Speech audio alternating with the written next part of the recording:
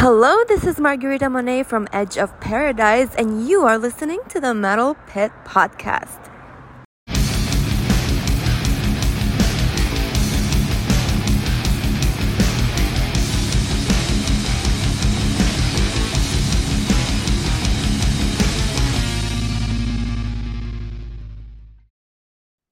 Welcome to the Metal Pit Podcast, where we delve deep into the albums and bands that shaped metal. Please visit our website, The Metal Pit, www.themetalpit.org, where you can find album reviews, interviews, and live show reviews. Also, follow us on Facebook and Instagram at The Metal Pit.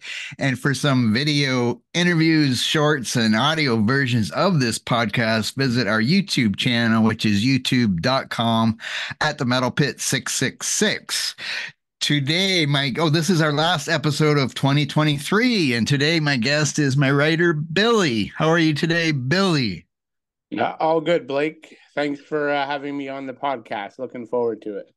Now, this is our first two-person podcast in a long time, as we had a cancellation of somebody that was going to be with us, so we'll have to cover for that, but I'm sure we'll do fine, as we have a lot to talk about. And, well, we just came off the episode that was... Well, last week's episode was Venom's Welcome to Hell, and we're going to flip it really way over the opposite direction. And today we're doing Trans-Siberian Orchestra and different lyrical content than Venom.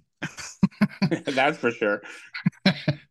And we're doing, their second Christmas album, which is The Christmas Attic, which was released in 1998. 1998, yes. Yep. Let's see. Briefly, I'll just say Trans-Siberian Orchestra was founded in 1996 by producer, composer, and lyricist Paul O'Neill, who brought together John Oliva and Al Petrelli from Savatage, and keyboardist and co-producer Robert Kinkle to form the core of the creative team. And as I said, this is their second album. Their first was the Christmas Eve and Other Stories, wasn't it? Wait, am I confused? No, that's right. 1996. Is that right? Okay. Yeah. And then there was the where's the other one? Sorry. Oh, and then The Lost Christmas Eve. And then there was also a DVD in there too, which featured Jewel as one of the guests. I'm not sure how many people listening to this podcast know who Jewel is. But anyway, she was one of the guests on that video. Okay. Of course, Trans-Siberian Orchestra is most known, I would say, for their elaborate concerts with the string sections, their various singers, various musical performances, the light show, lasers, and video screens, and everything going on at once, as they usually play two shows in every city, and they usually have two different sets of groups, I guess you want to call it. One playing like the West Coast of North America and one on the East Coast of North America, or meeting in the middle or whatever. And we will talk about their live shows more later. Sorry, I'm a little mixed up here. Okay, now we already did, me and Billy and Eric, or one of our other writers, did a podcast on Savatage. And we did Streets, the rock opera. So we always also already mentioned Trans-Siberian Orchestra a little bit on that episode, and about a special live show they did at Wacken that Billy happened to be at. But we'll probably talk about that again when we get to that. Now, so I guess we'll go over it again. I guess you probably heard Savatage first, and that's how you discovered Trans-Siberian Orchestra. Is that right, Billy? Yeah, no, that for sure. Probably a lot of us discovered them that way. And it's funny because my first thoughts of TSO was a bit negative, just in the sense that, the Savatage guys were spending so much time with that, and we weren't getting new Savatage material. But then I learned to listen to it and fully appreciated it, right? Like it's obviously has a classical music slant and rock opera, so it's a bit different. But at the end of the day, it's a group of talented musicians who do a really good job with it. And it so happens to have, as you mentioned, a holiday theme, so good timing there. Yes, and I of course knew Savatage I think it might have been Hall of the Mountain King. It might have been my first Savatage album, and even that album had the one song, the prelude before the Hall of the Mountain King, so it had a little classical influences even on that one. Yep. But it was mostly gutter ballet, and then of course rock was or streets. I mean, the rock opera that we already talked about on a different episode that really expanded it, and then they went off and did their thing. Because of course, Christmas Eve instrumental was on Dead Winter Dead, I believe, is the right album that was on. That was kind of, Yeah, I think so. and that of course is on one of the Savatage Christmas albums, or sorry, Trans-Siberian Orchestra Christmas albums. Sorry, I'm getting confused now. Okay, so we might as well just start. Did I cover everything? And I think so. Let's just start talking about the album then. So as I said, 1998, the second of their three Christmas albums, and it starts off with the song "The Ghosts of Christmas Eve." And I'm mostly going to let probably Billy talk about the songs. He has more information about them than I do, but I'll throw in my 2 cents as we go along. But what about the first track? Yeah, sure. It's a good intro to the album, I think, just over 2 minutes. Really just to sum up the song, it's some beautiful piano and vocals. Just the vocal melodies are really good, just strong, very well done. And I love the vocalist. And for the life of me, I can't figure out who that vocalist is. So if anyone listening could put in the comments who that is, it'd be greatly appreciated. I know most of the vocalists on the songs, but this one stumps me. But yeah, I think it's a great opening to the album, a slower piece, but very effective. And yes, I love the piano too. I love that kind of piano playing, even though it's not necessarily a sad song. I mean, it's just an instrumental, but the piano playing kind of, or no, it's not an instrumental. Sorry, there's a singer, of course. You said that, Yep. but I mean, it's the piano is kind of, I don't know, makes me sad a little bit, even though I think it's great. It's just the tone of the piano and stuff that does that. And I was going to mention the lineup. I forgot to mention the lineup. Now I'm not going to mention the whole lineup of Trans-Siberian Orchestra. Let me just find it. Sorry. Here, wait, let's go to song two because I'm kind of mixed up here. I lost my space. So we'll go to the Boughs of Holly, which is Boughs of Holly, sorry, which is an instrumental, and this is more of a traditional Christmas song. So what do you think of the Boughs of Holly? Boughs of Holly. Yeah, no, it's a good one, and we see throughout this album they'll sort of bounce between instrumentals and vocal driven songs, so it gives some good variety to it. I mean, the song itself is really mainly two instruments. It's guitar and keyboard driven, but certainly a very festive feel given the theme of the album, so it works well. I mean, essentially, it's Paul O'Neill who's the mastermind behind TSO and all the late co-writer of the later Savatage albums. It's essentially his reworking of Deck the Halls, the standard Christmas carol. So but good, like a lot of this, good musical orchestration. I think the interesting thing is, and why TSO is so popular, and why, Blake, you said they can have two touring groups of musicians, two shows per city, is just the music. Unlike classical music that's very complex and could put you to sleep, just this stuff is really easy to grasp, and great melodies, and generally very memorable. So I think it just appeals to so many people. So yeah, a good instrumental to get the album going. Yes, and like, because I'm sure there's people like that, they don't know anything about heavy metal, but they hear Trans-Siberian Orchestra or they see some videos and think, oh, let's go watch them. And Yep. they're probably seeing these guitarists for the first time shredding and not knowing what shredding means or whatever, but they're enjoying it. And then somebody might tell them, this started from a heavy metal band or whatever, and they would probably think you're crazy thinking that it did, but it did.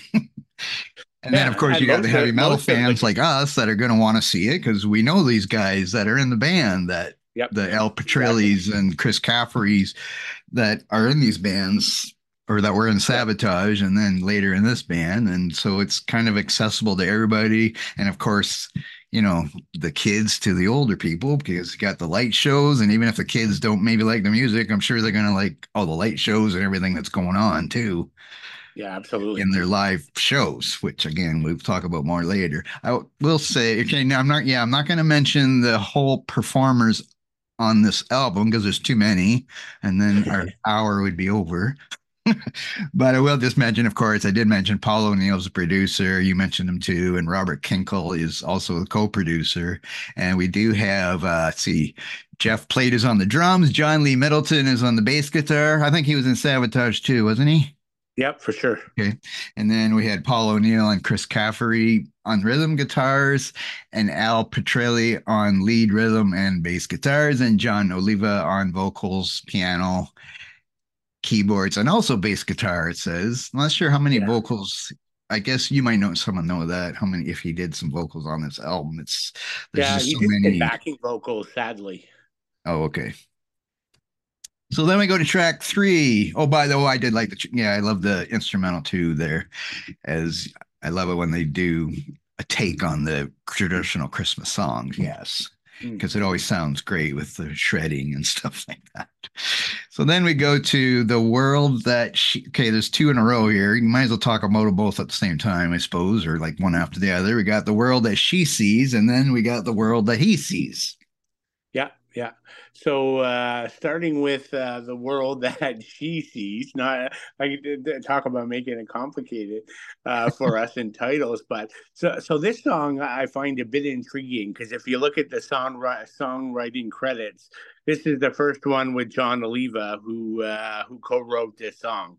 So I don't know how you feel, Blake, but right off the bat, this song to me has a real Savatage feel. Like this opening piano melody has John's name written all over it. Like he's got to be responsible for that. And Yes. then from a vocal perspective, this is a male vocalist, Jody Ashworth. I just think he's such a deep and rich vocal tone. Like it works really well. I mean, the songwriting is relatively straightforward, but just the piano and the emotional vocals. I mean, John and Paul write this stuff so well, right? You know, stuff like this is what made Streets of Rock Opera so good. And the chorus is just ridiculously catchy and memorable. So a good one for me. And then you got in contrast, you got the world that he sees this time. A longer song. This one gets into the 5 minute range. And so interestingly, John's not writing this one, so I can feel a difference when I listen to what she sees and what he sees. There's actually a bit of a difference. Like I said, but otherwise, other than John not writing, everyone else is the same singer. So not surprisingly, just as I loved the previous track, this one's great. Same things. Again, that big memorable chorus. Jody Ashworth is incredible on vocals. Just all this power, but then also all this feeling in what he's singing, right? So you can just really like connect to the music. So yeah, I think they're both really good songs. Probably the second one, what he sees, I like a little more than what she sees. Okay. And also another thing I was going to mention before we started this, and of course I forgot, but these are mostly concept albums, even though you think it's kind of weird sometimes when they throw in a traditional Christmas song in there.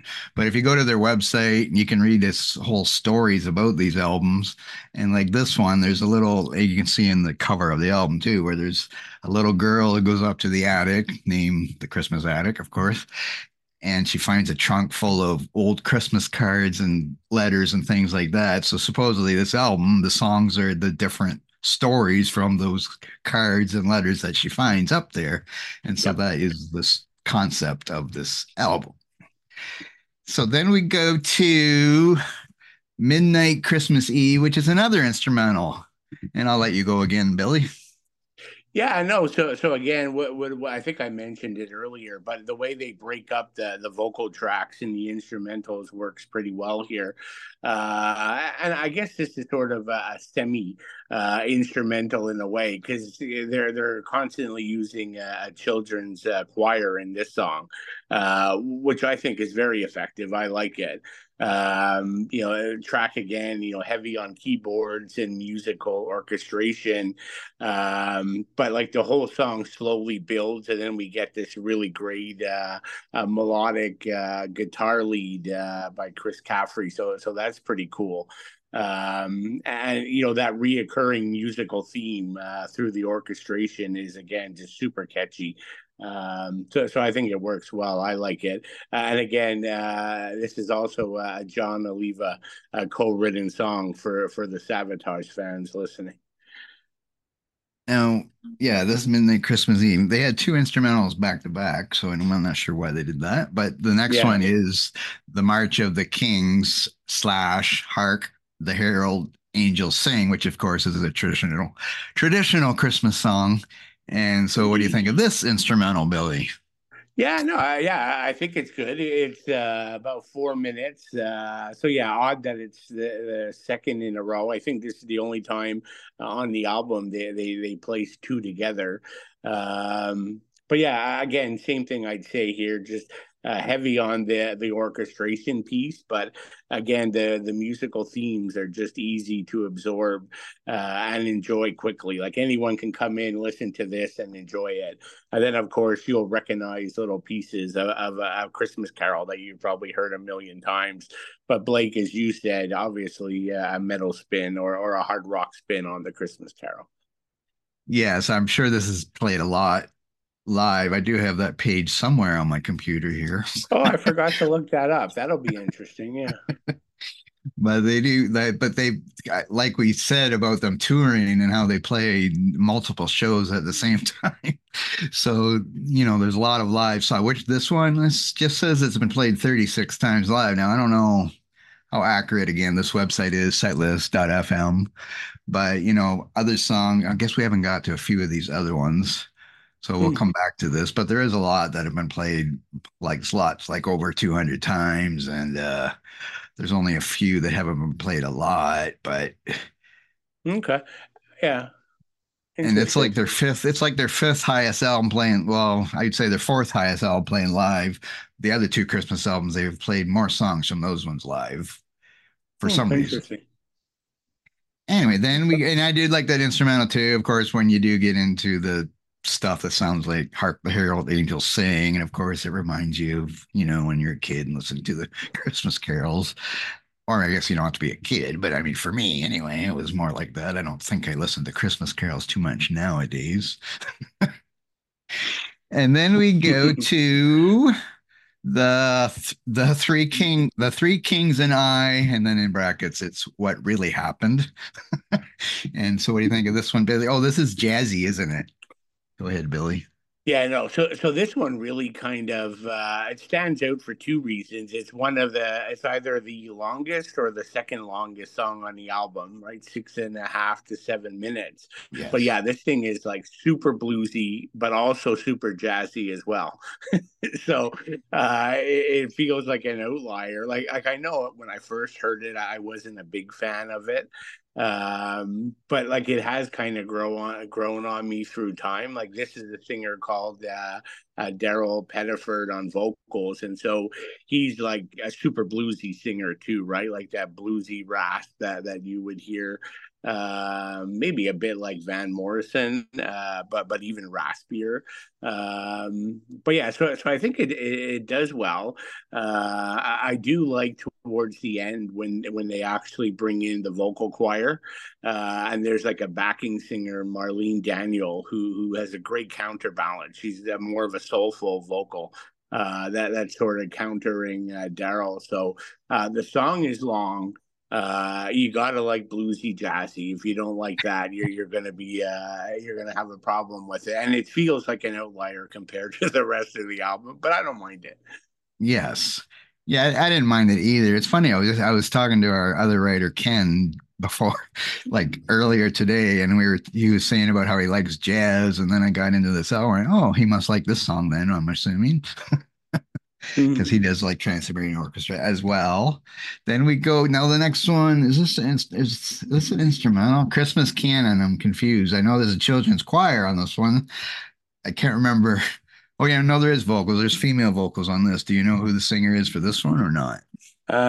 This one I thought, Blake, there was only a child choir on this, Oh, unless I'm wrong, but okay. Maybe it's just also in the background vocals then. yeah, it could be. Maybe I didn't. It's definitely not like a lead vocalist. No, But no. this is yeah, this is interesting just because I actually knew the classical musical piece.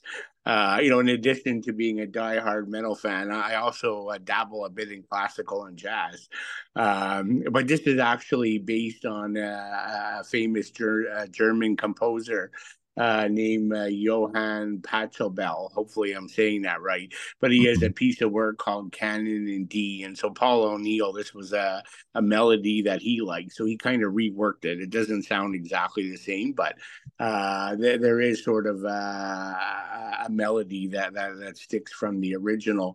But again, I think it's really piano and orchestration. That main theme keeps coming back. It's actually done quite well. It's a pretty beautiful piece, and the child choir just kind of adds this haunting feel to it. So I think it's pretty good. I don't mind it. Yeah, this is actually one of my favorite TSO Okay. songs because I don't know. Every time I hear a children's choir, it does feel haunting. I don't know. I don't think it's supposed to. I don't know. Is a children's choir supposed to be haunting? But yes, it does sound haunting and kind of it, chilling a little bit, but it's yeah, supposed to be in a good way, I yeah. believe. Anyway, but yes, I've always thought that too. And yeah, this is probably my favorite song on this album from listening Oh, to it really? again Okay. today.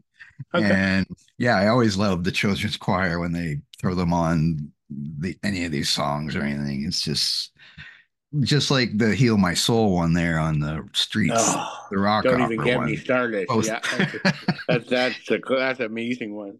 Yeah. But yeah, there's a very beautiful song with the very beautiful singing there. Okay, then we go to, okay, they have some really long song titles here. Joy of Man's Desire slash Angels We Have Heard on High. And this is another slower one, but we do have some nice melodic guitar solos in here for me to enjoy. So what do you think of this one? Yeah, no, I mean, really, revolves around two themes, right? So the music, the musical orchestration is completely led by guitar, right? So it's so unique. Lots of like the leads are like really expressive on this one. So that stands out to me. And then the vocals of Peggy Harley. So just she's massively powerful and soulful in her vocal delivery. So that sort of expressive guitar lead and her voice kind of going back and forth, I think it works really well. Good track. And another one that John Oliva had a big part in writing. And I think some of this is taken from the Johann Sebastian Bach. I don't know. I guess that's the Angels We Have Heard on High. I'm not positive on that, but some of it is taken from that. And then we go to Find Our Way Home. And yes, what do you think of this one, Billy? Yeah, no, really like this one. And so, not to sound repetitive, but this is another John Oliva song. So it has a massive Savatage feel to it. Obviously, a John influence. Vocals are just an incredibly passionate vocal performance from Thomas Faris. Deep voice, again, a raspy voice. Like I really get the sense they wrote this song with him in mind to sing it. And again, just another killer, super catchy chorus. This thing sticks in your head. A great track. I like it. Anything that John contributed to on this album is fantastic. I mean, so it's good overall, but I really love the John songs. Yes. And then we go to okay, Appalachian Snowfall. Sorry, I'm Yeah. practice these words before we came on. And this is another instrumental. And for me, like I don't mind all the singing and stuff. I seem to like the instrumentals more on this album than I do the ones with the vocals. Even though some of the later albums, like Beethoven's Last Night album, the non-Christmas album, but I really do love some of the vocals on some of those songs there. So I don't know what that is about, but yes, I really love the instrumentals that are on here. As you know, they're mostly getting into some good soloing and stuff like that on them. So that's probably why I like them. So what do you think of the song?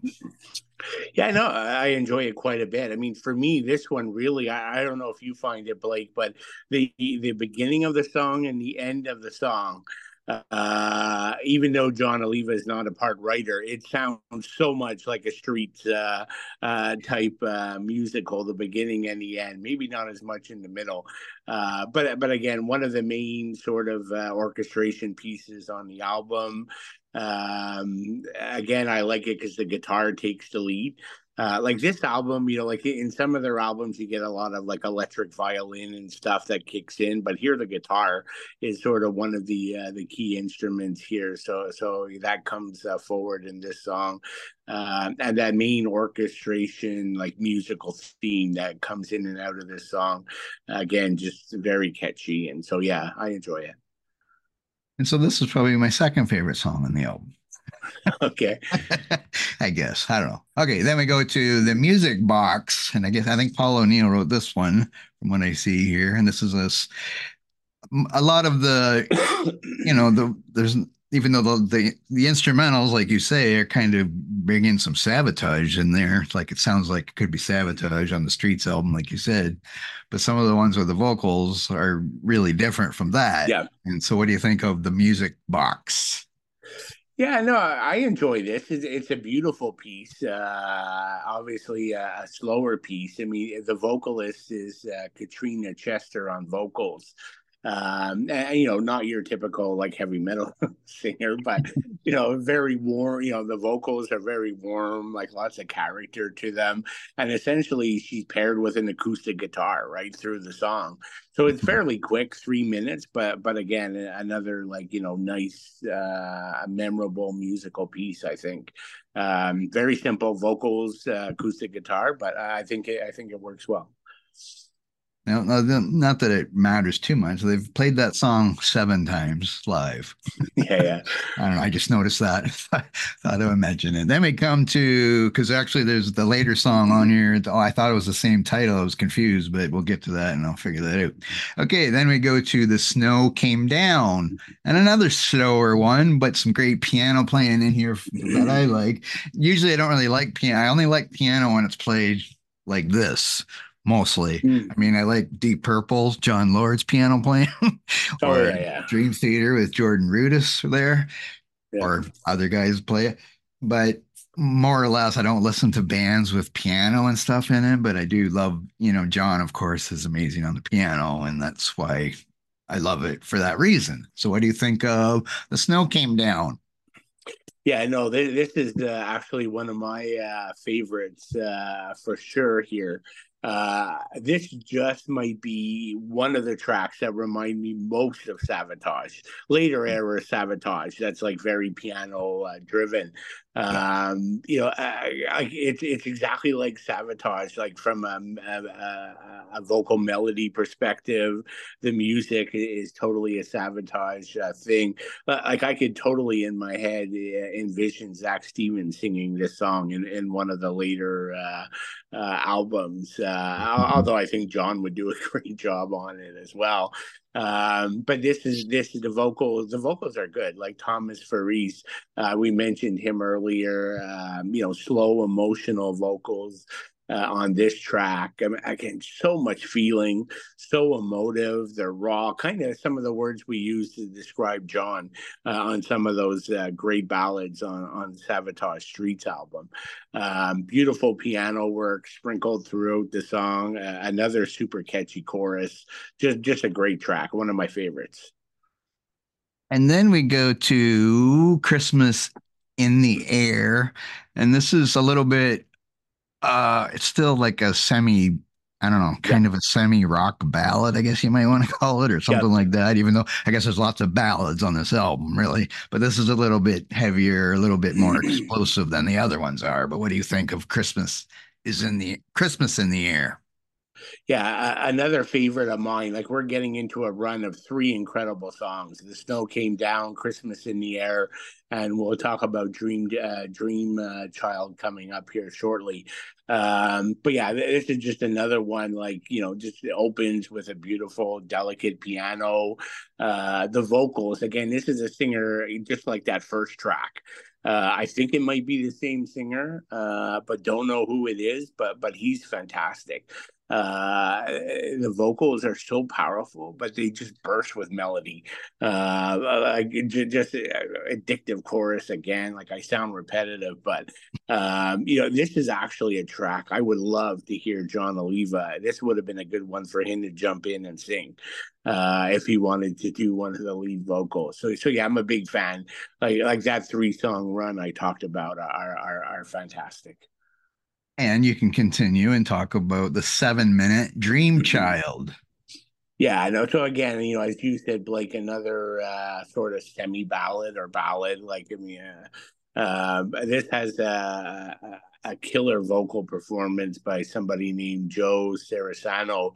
And again, just powerful vocals, but so much emotion in them.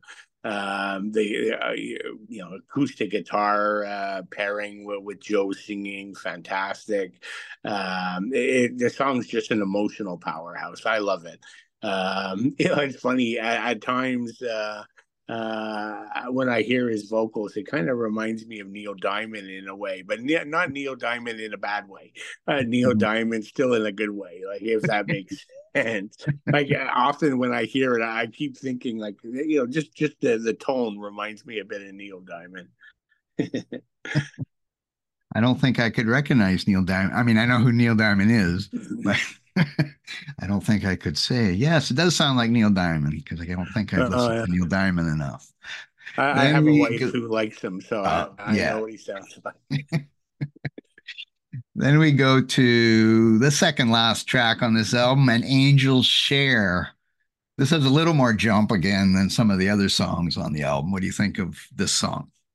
Yeah, no, so you're right. Definitely a little more jump, but it's actually not a favorite of mine. To me, it's like so obviously very 100% rock opera, but it's a little too Broadway for me. So like I'm not the biggest fan. I mean, the vocalist is Marlene Daniel. Who returns here on this song, but a little too much. Like to me, it's like they're trying too hard for a rock opera sound here to close out the album. So it doesn't work as well for me, but that's just a personal taste. And then we finish off the album with Music Box Blues. Now, this is the song they've played the most of live from this album. It says Oh. 421 times, almost twice as many as any of the other songs. So, what do you think of Music Box Blues to finish off the album? Yeah, so I enjoy this one. Like this is the that bluesy, if you think back to that bluesy jazzy song, this is the second song by that singer, Daryl Pettiford. But I think he does a good job here. I like it better. It's still very bluesy. But he's actually there's some great like backing vocals and vocal harmonies happening on the album. So I think that works better. I mean, there's parts where Daryl's just wailing here on his vocals, and you have those backing vocals and vocal harmonies. I think it works pretty well. So music takes a backstage on this track. It's all about the vocals. Unfortunately, I guess for us music fans, but overall, I think a strong song. Another long one too, though, up there, 6 minutes, but good track. Yes, they make all these Chris albums are long and multiple songs. We got the other one has 23 songs on it. That's why I shied away from that one for the podcast because I didn't know if I wanted to talk about 23 songs, even though I'm sure a lot of those are instrumentals too. But I was reading some reviews of this album And people can say what they want to say, but I just read one where they said if you had their first Christmas album, don't buy this one. It's a waste of time. But I'm thinking, I mean, it's a Christmas album. What do you expect? They're going to be Christmas songs. Yeah. And like he's saying, it just sounds like the first one, I think, but doesn't every AC/DC album sound like an AC/DC album? I don't really understand that. But anyway, I Yeah. just thought that was odd. Now, to rate this album, like now I'm like I think this is probably my least favorite of the three Christmas albums myself, but I'm going to give it, say, 7.5 is what I'm giving it, just because I would like more of the rockin' Christmas songs like they do in some of the albums. But like I say, they're all long, so it's kind of hard to keep for an hour and whatever it is, an hour and 10 minutes. I think this one is. It's hard to keep it up for so long on the album. What Yeah. would you rate this album yourself? Yeah, I mean, pretty much with you there, Blake. I had an 8. I mean, just in general, I mean, I don't know that I would ever give a Christmas album a 10, but Yeah. maybe if you're being fair, like you'd have to rate it as a Christmas album. You can't compare it to like Exodus, Bonded in Blood, or Slayer, Rain. I mean, so Yes. we've got to be realistic. But I don't know. I mean, yeah, I think 8 is fine. I think it's the album's done well. And at the end of the day, to your point, some ratings, ratings can be bad on TSO. But I mean, the proof is in the pudding, right? These guys are selling out stadiums. They're doing 2 shows a day. They've got multiple people touring the country. This is just incredibly successful. And as much as I love Savatage, in terms of ticket sales and music sold, TSO just dwarfs Savatage. But Yes. the flip side to that, though, Blake, I mean, I always sort of get happy in the fact that this is really giving the Savatage guys a nice life, right? They make some excellent money on this thing. It's how they make their living, and so it kind of gives them the reward for all that great Savatage, the financial reward for the great Savatage work. Yes. But like you did say, it probably did take away from us getting more Savatage music. True. But I'm sure, like you say, they make a lot more money with Trans-Siberian Orchestra, where they can go to a whole bunch of different people, not just heavy metal fans, Yep. and have everybody like it. I think probably what would be your favorite Trans-Siberian Orchestra album? Can you pick one of the ones that you would say is your favorite album? Does Not it just have the to Christmas be? ones, but any albums. I mean, I've always liked Christmas Eve and Other Stories just because it was a first. But Hmm. I'm also a big fan of, I think when we were talking about a podcast, I threw out Beethoven's last night. But, as you rightfully noted, it probably makes sense to stick with a Christmas theme this time of the year. Also, one of the later ones, 2009 Night Castle. I was recently spinning that, and I enjoyed that one quite a bit as well. Yeah, I think my favorite would be Beethoven's Last Night, as I do Yeah. love some of the songs on there, and maybe we will do a podcast on that sometime. But yeah, I did think we should stick with Christmas since we're right around Christmas. And since, they are on tour, I don't maybe I'm not sure. I guess the tour is probably still going on. Sometimes they still are playing past Christmas too. But no, let's see. I have seen, usually we talk about seeing them live. Now, I've seen them live once. I can't really recall the exact year. I did look up some information earlier. It was probably in the 2000s that I seen them because I remember Anna Phoebe was one of the electric violinists. So I remember seeing her and thought, oh, she's awesome. So I went and got one of her albums or whatever. So that's when I seen them. So it's been many years since I've seen them. When was the last time you seen them? So probably I would say 2018 in Philadelphia, Okay.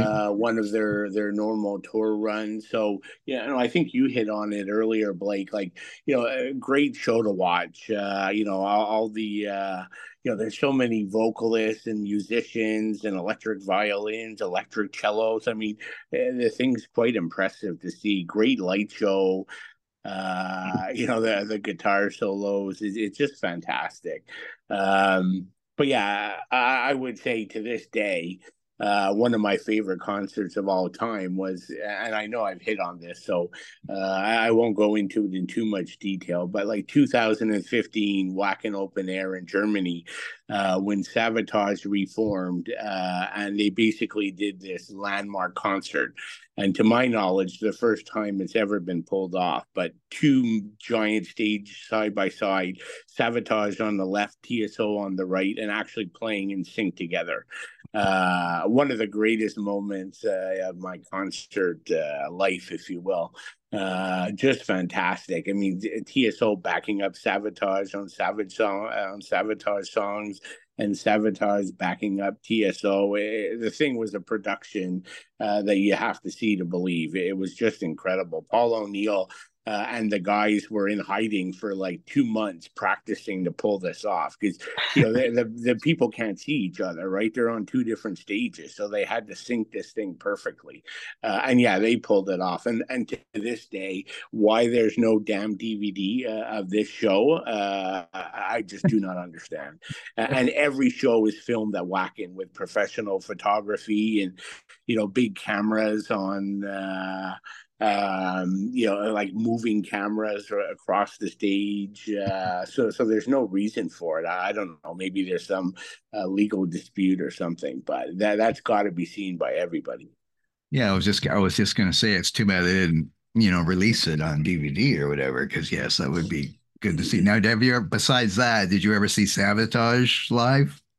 Yeah, no, yeah, like Yeah. probably 4 or 5 times. Yeah, Oh, okay. yeah. Yeah, I don't think I ever got to see Savatage that I can recall anyway, because I know I went to a lot of concerts in the 80s, but I'm pretty sure I never got to see them for some reason. Yeah, Uh, yeah, no, yeah. they're good. Yeah, definitely a great band to see. Hit or miss. I think I don't know if I mentioned it on the Sabotage podcast. Like on the Streets of Rock Opera tour, I saw them in Montreal, which is a huge metal city in Canada. Mhm. And the tour, they had like maybe 50 people in the whole place to see them, which was just incredibly disappointing. Again, back to like, I'm so glad to see them like making millions on the TSO thing. Mhm. Yeah, so that is maybe that's why. Maybe that is what they say. We got to stop doing this Yeah. for 50 Well, people. But anyway, anything else you want to add about Trans-Siberian Orchestra? no, no, I think no, I think that sums it up. It doesn't look like we've had a new album since 2015, so that's kind of interesting. And I guess the other thing to say is, all this is Paul O'Neill, right? So I don't know, like with unfortunately, Paul has passed on. Yes. He died very suddenly a few years ago, so. Maybe that's why there's no new album. And like I know John's been trying to organize these shows, and he's had his own share of problems. So, yeah, it's interesting to see where the direction of this will go and who will lead the whole thing in the vision. Yes. Yeah, I don't I mean, I'm sure they probably make more money touring than they do releasing an album, which I guess is Yep. the way for everybody nowadays, but especially for them when they're doing two shows in every city.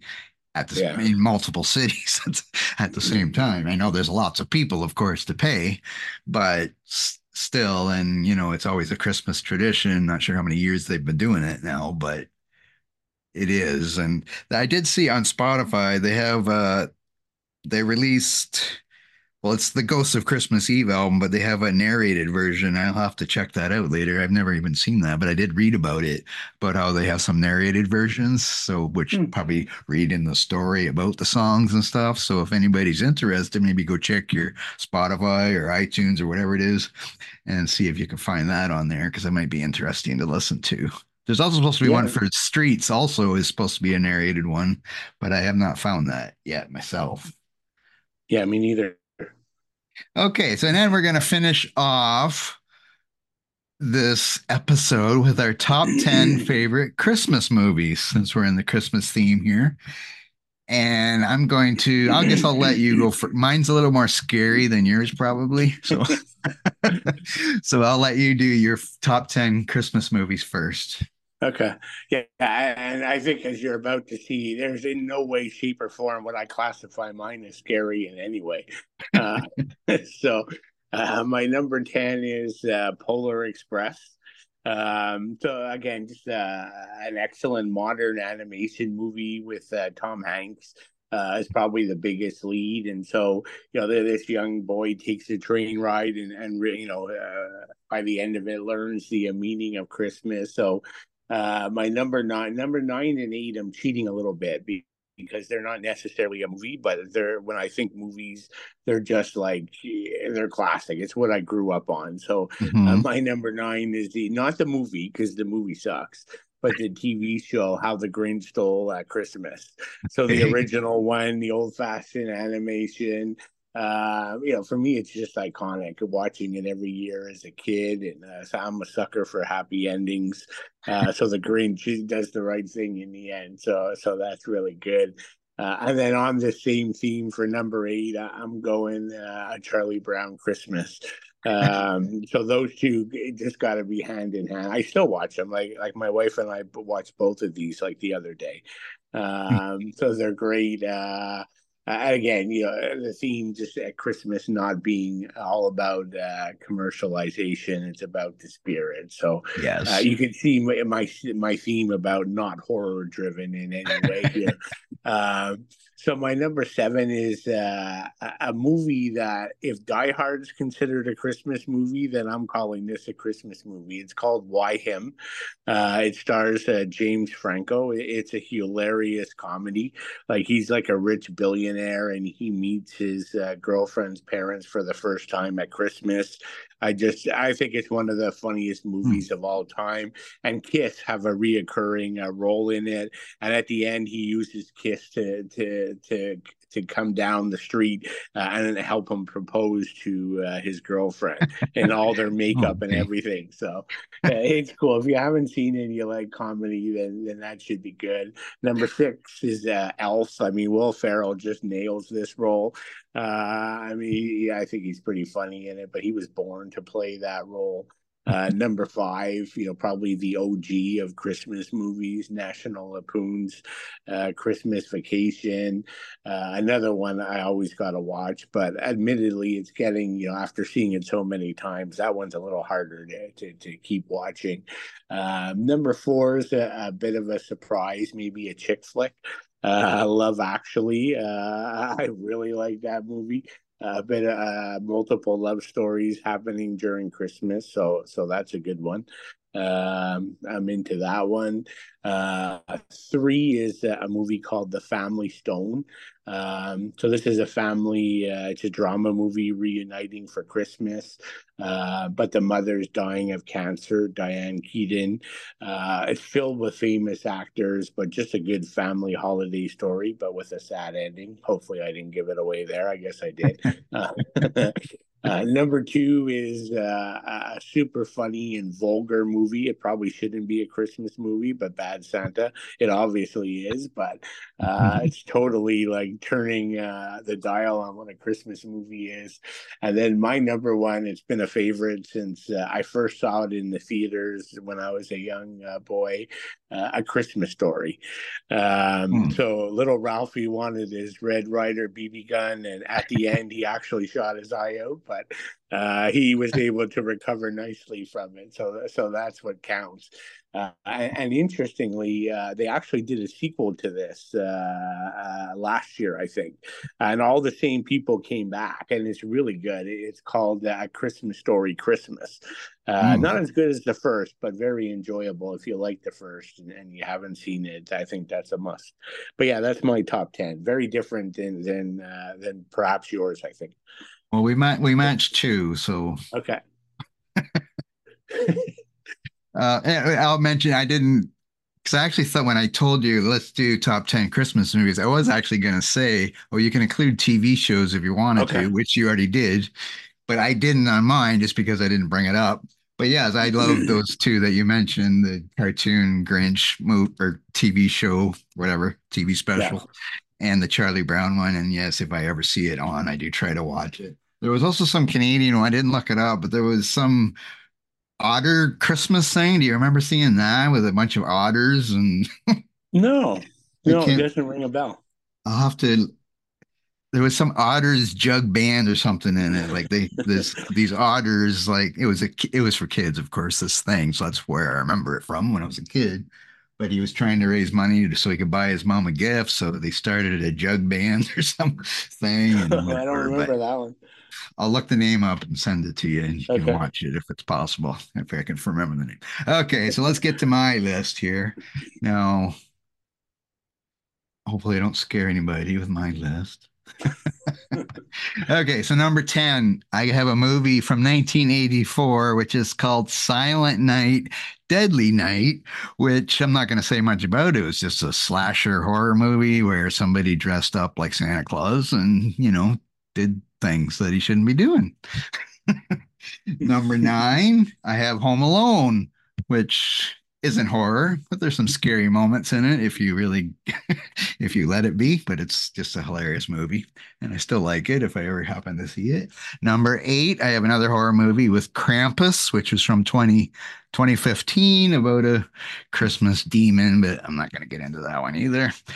Number 7, I got Die Hard, as you mentioned that, not as one of your lists, but as if that's a Christmas movie. So yes, I have Die Hard there.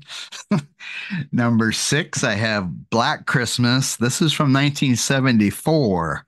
This is one of the first, I guess you would say, slasher kind of horror movies ever made, and it's Canadian actually, and it starred Andrea Martin, who got her start on SCTV here in Canada, and then went on to Oh, a bunch of interesting. famous shows.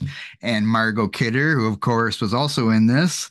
I think isn't she Canadian too? Isn't she Margot I Kidder? I think think so, so. right? Yeah, I think so. And she, of course, was in Superman movie, the first Superman movie, as that got her the fame. Okay, so number 5. Oh, and I'm not going to say anything else about Black Christmas in case people want to go watch it.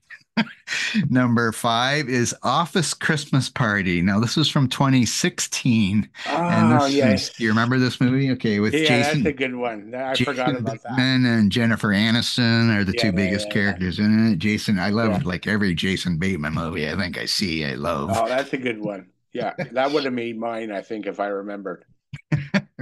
But yeah, that was a funny one and stuff there. Number 4, we have a copy here as I have Elf. That's number 4. Yes, that's a funny movie. And I just saw it the other day. It was on, well, it's on probably every day right now. Yeah, But exactly. and number 3, I have one that you hate, I guess, but I do have the movie, the Grinch movie with Jim Carrey. What don't you like about that Oh, movie? I don't know. I think he's trying too hard to be the Grinch, which often happens with Jim Carrey. He just tries too hard. He turns Yes. me off.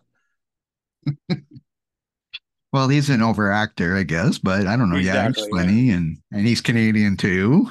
He is. He is. And he also sang with Cannibal Corpse in a movie. Yeah. Pet Detective Part Yeah. One. Yes. Yeah. Which was funny, I thought too. And I Yeah. also like in the movie because there's the girl who plays Cindy Lou, Taylor Momsen, who is now the singer of a hard rock band called the Pretty Reckless, who I actually love. I actually love the Pretty Reckless. So I think it's Oh, that's cool a that she cool was a thing. little Okay. girl back in this, and now she's a singer, and she's definitely different than the little blonde girl she was in this movie. I bet. Okay, at number 2, I have National Lampoon's Christmas Vacation. It's still like, again, I would watch that anytime. If I see that on TV, I'm watching it. As I love Chevy Chase, of course, and well, everybody that's in that. And it's funny because Beverly D'Angelo, of course, is Chevy Chase's wife in those National Lampoon Yep. series. Okay, and my number 1 favorite horror movie is Violent Night, which is, oh, it's not really, I wouldn't really call it a horror movie because it's not scary, but yes, there's a lot of deaths in the movie. But it stars David Harbour of, Stranger Things. but he was the cop guy in the Stranger Things, and he plays Santa Claus in this movie, Violent Night. And I don't want to give anything away. I'll just say it's kind of, the movie is like Die Hard meets Home Alone, where Santa Claus lands on top of a house. And for some reason, his reindeer leave him on the top of this house. And then this house gets hijacked by people that are trying to rob the people's house and all the money the people that have in the house. And so it's a cool movie. It's not, like I say, it's not scary unless of course you're a little kid and you're thinking Santa Claus is going to get killed. So if you're not a little kid, but anyway, he's playing Santa Claus. It's a pretty cool movie, and if you like violence, and stuff like that. And there is a little girl in the movie that is trying to help Santa Claus out, get rid of these bad people that are in it. But yeah, it's a great movie, I think. And actually, in the mom that owns the house is Beverly D'Angelo from the National Lampoon's movies, Oh, okay. which is kind of interesting too. And I didn't even notice that the first time I watched it. I didn't even pay attention because she doesn't have a big part in it, but she is in it. And so, yeah, that's my favorite Christmas movie. And that just came out last year. Oh, it did? Okay. Yes. So if you don't mind Yeah. killings, if you like Die Hard, it's similar and you'll see why when you watch it, but I don't want to give anything else away on it. Okay. Yeah, I So think at there. least half yours I never heard of. I got some movie watching for Christmas Day, and if it scares everyone, Blake, I'm going to blame you. Well, I don't know. That Silent Night, Deadly Night, I don't think you should probably waste your time on that one. That's just kind of on here for shock value because they